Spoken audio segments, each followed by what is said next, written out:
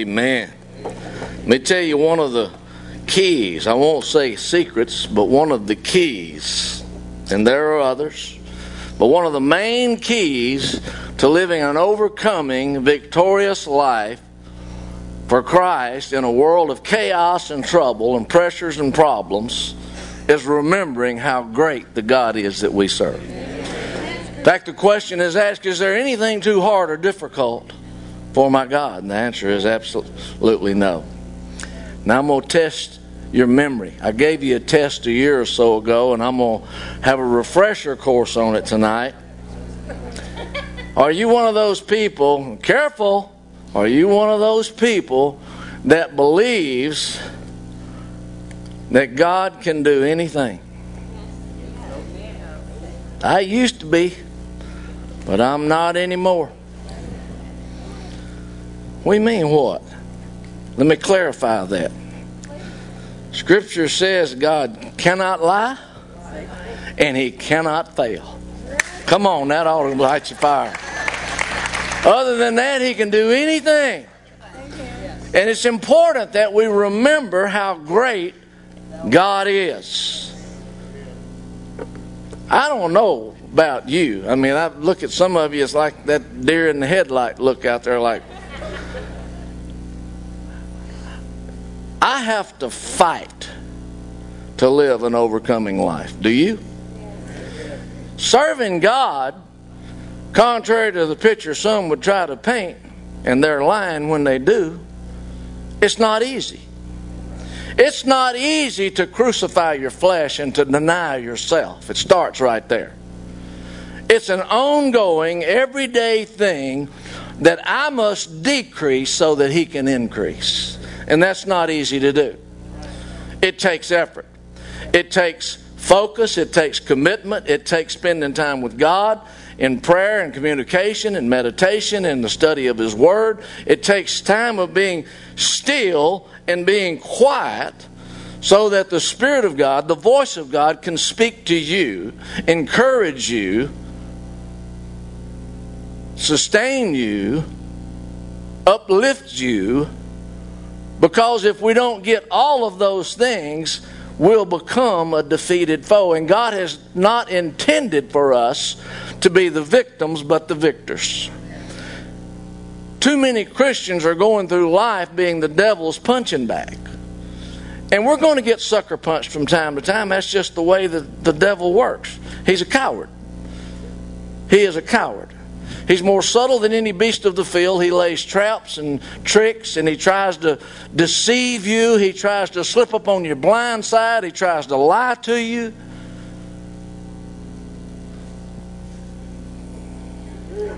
Say amen, sonny. Am I the only one that he tries all that stuff on? I don't like him. He's a coward. He don't fight fair, but that's okay.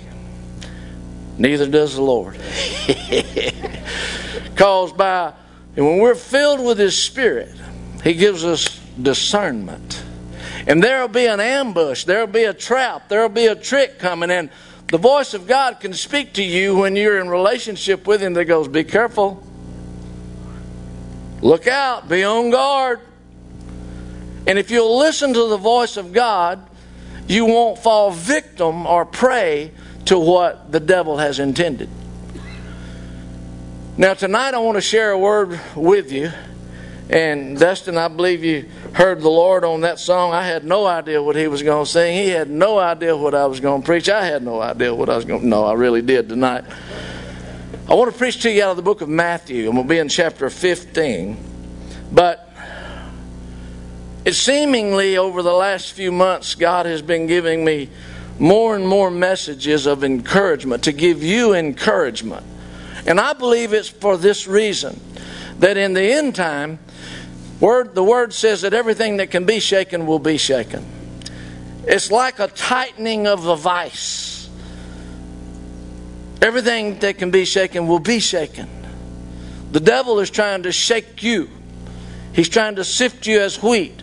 He's trying to shake your relationships, your marriages, your businesses, through your children. He's trying to shake and upset the apple cart of everything going on in our lives. Why? Because he's the tormentor and he's the deceiver. And he's on a mission of stealing and killing and destroying. That's his mission. That's why he's here.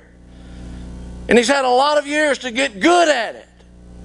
And it's important that we, as Christians, remember how great our God is. Now, before we begin in chapter 15, I want to rehearse chapter 14 for you for just a moment. Just a reminder. John the Baptist has just been beheaded. The disciples go to tell Jesus of John's death. Jesus, hurting from the news. Remember that John is Jesus' first cousin.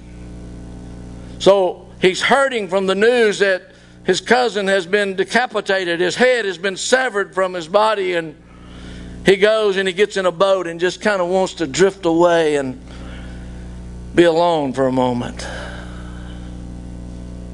But there's a crowd of people that follow him. They gather on the shore and they begin to follow him as the boat drifts out into the water, and they begin to move along the shoreline. And when Jesus comes back to shore, he heals some people. And then you're familiar with the story how he fed 5,000 men and plus the women and children. And then in Matthew's account, Jesus tells his disciples to get in a boat and go to the other side and that he'll meet them over there. About the third watch of the night, Jesus comes walking on the water in the middle of a storm. And of course, Peter, he's wanting out of the boat. He's wanting to be anywhere but out there in that boat on that storm. And he makes a statement that, Master, if it's really you, bid that I come. Well, Jesus is not going to lie and deny that it's him, so he just says, it's me. Come. Peter steps out of the boat and he begins to walk on the water. You're familiar with that story. Until what? Till he took his eyes off of Jesus. Till he began to pay more attention to the size of the waves and the roaring of the wind. And he took his eyes off of Jesus, and Scripture says he began to sink. And as he began to sink, he cried out, Master, save me. What does Jesus do? Reached down, took him by the hand. What did he do with him? Put him right back in the boat where he was supposed to be in the first place. He was in the boat doing what Jesus had said, going to the other side. And Matthew's account makes this statement, and I had preached it for many years and not seen this until a few years ago. And it says, Jesus came walking during the third watch of the night and would have passed them by. And that struck me. Would have passed them by. Was he not concerned that they're in this storm and this dilemma? Wasn't there fear that they might sink and capsize? No. They were in the center of his will, doing exactly what he'd said, and he had no doubt that they were going to arrive at the other side. Now, the rowing had gotten tough because the wind was blowing, and they was going to have to row a little harder and row a little longer. But if they'll keep rowing, stay in the boat, stay in the purposes, stay in the center of God's will, they'll get to the other side. Hello. You understand what I'm saying? You may be in some storms tonight, and the rowing may be tough. But if you'll keep rowing, stay in the boat. Don't get out of the boat. You don't have no business out there in that rough water. Stay in the boat. So that some of you cowboys will understand it. Keep spurring. Keep his head in the middle. He'll quit bucking. So, he puts him back in the boat. Then he gets to the land. He heals more people. Now start paying attention. We get to chapter 15, and right off the bat, Jesus encounters some religious folks. People that are steeped in religion. And they're all upset and they're bent out of shape because his disciples don't wash their hands before they eat bread.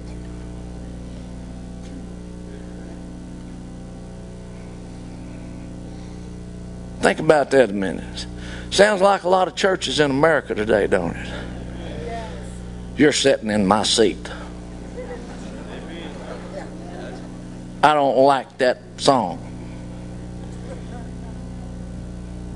Music's too loud, too loud, too loud, too loud. You know what? Have a right spirit. If the music's too loud, let me know.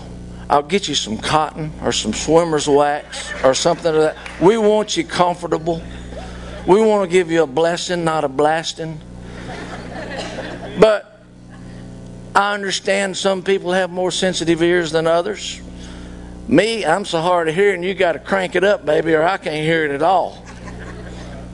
So what I'm trying to say is, if it's a little too cold in here for you sometime, fuss at Duke. Let us know, and we'll bring you a jacket, or we've got blankets around here. My point is simply this. Let's keep our focus right. Let's keep our heart right. Let's keep our spirit right. Let's keep our motives right about worshiping God together.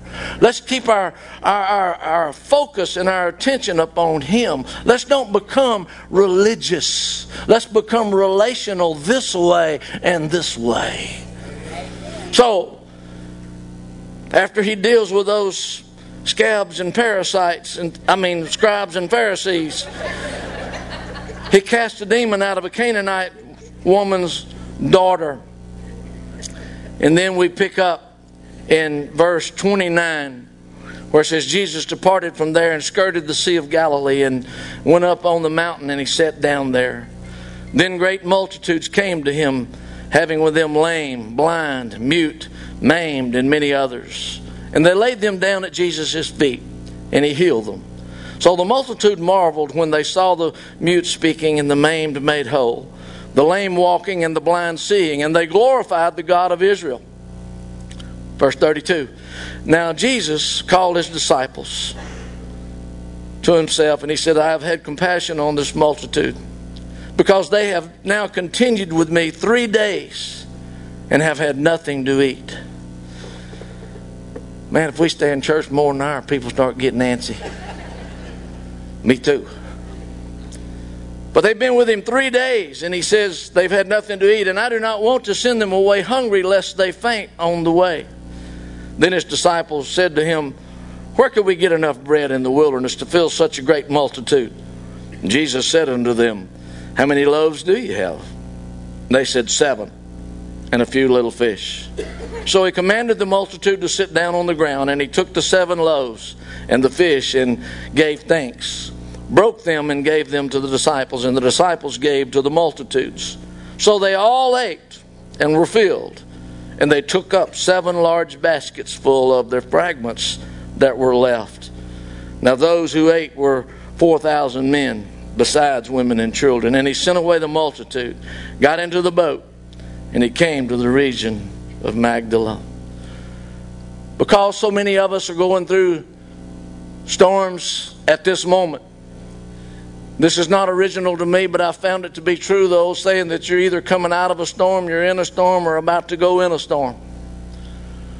Keep in mind that Scripture gives us a bulletin, a warning, that while you're in this world you shall have tribulations, but be of good cheer, for He's overcome the world. I want you to understand that Christians are not exempt from pressures and trials and problems and circumstance and situation and unforeseen things that just blindside you.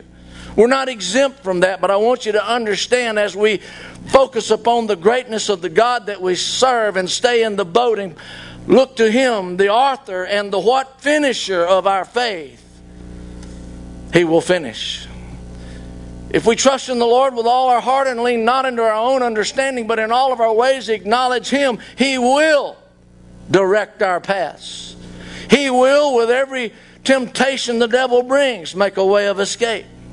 There shall not anything overcome His children as long as they fight the fight of faith. Did you know the fight of faith is undefeated?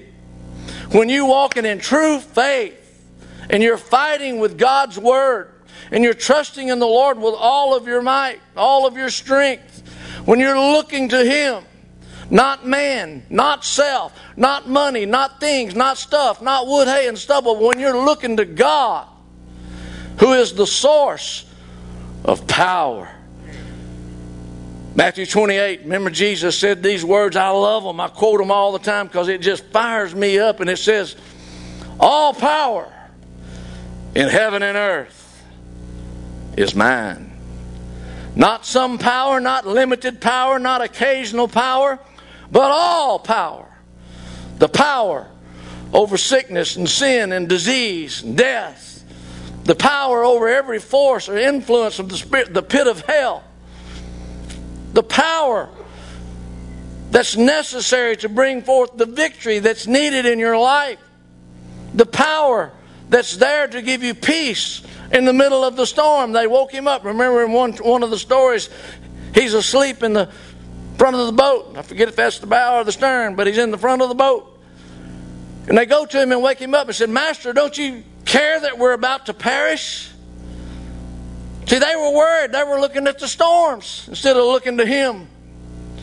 And he stood up, and what did he do? He rebuked the wind and the waves, and he said, peace, be still. And there was a great calm that came.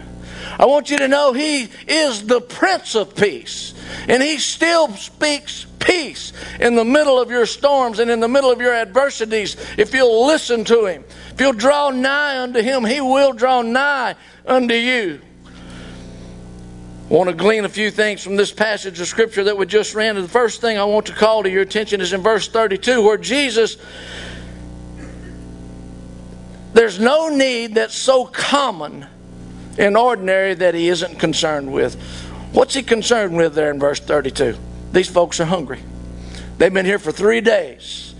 They're hungry.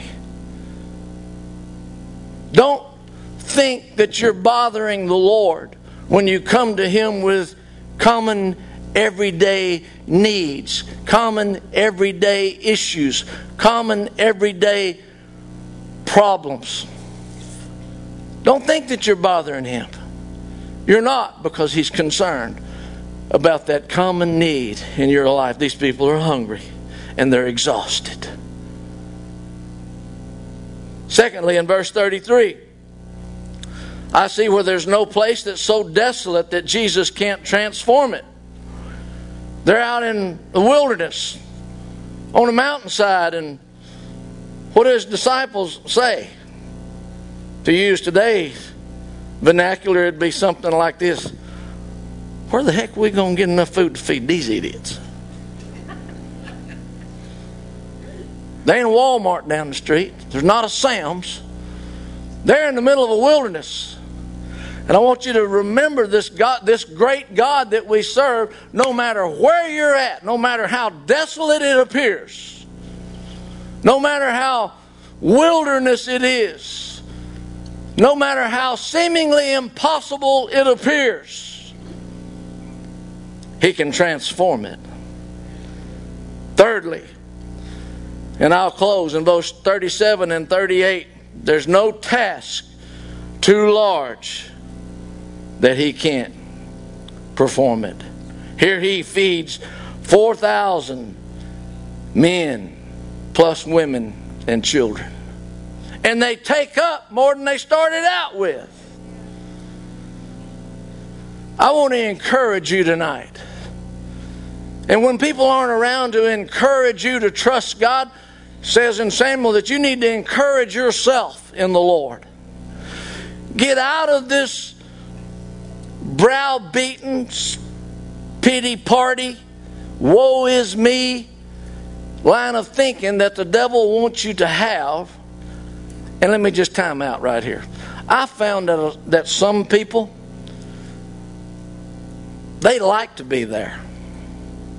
They like to have pity parties. Seriously. I don't know all of the reasons why, but some of them is they feel like that's the only way they can get somebody's attention.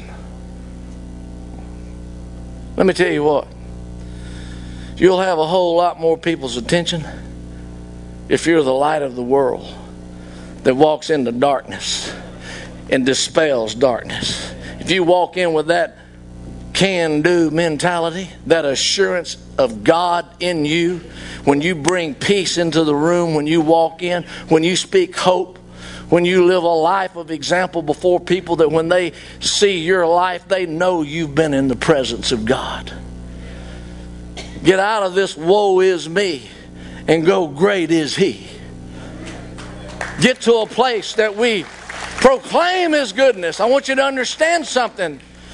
The fields are truly white unto harvest, and God's Word says this, don't miss this. You want to be an effective witness for God? Here's His Word. It's the goodness of God that causes men to repentance. Man, when they see the goodness of God working in you, through you, for you, they want what you got. Quit being browbeaten and beat down. God wants you to proclaim His goodness. Great is the Lord and greatly to be praised. I want you to understand God's Word says that if we don't praise Him, the rocks will. Come on up, Nathaniel. I want you to understand something. The Scripture says that God inhabits what? The praises of His people. You won't be in God's presence? Get to praising Him. He'll show up and He'll show out. Every time He shows up, He shows out. Great things are done. Simple word tonight. Bow your heads. I'm done.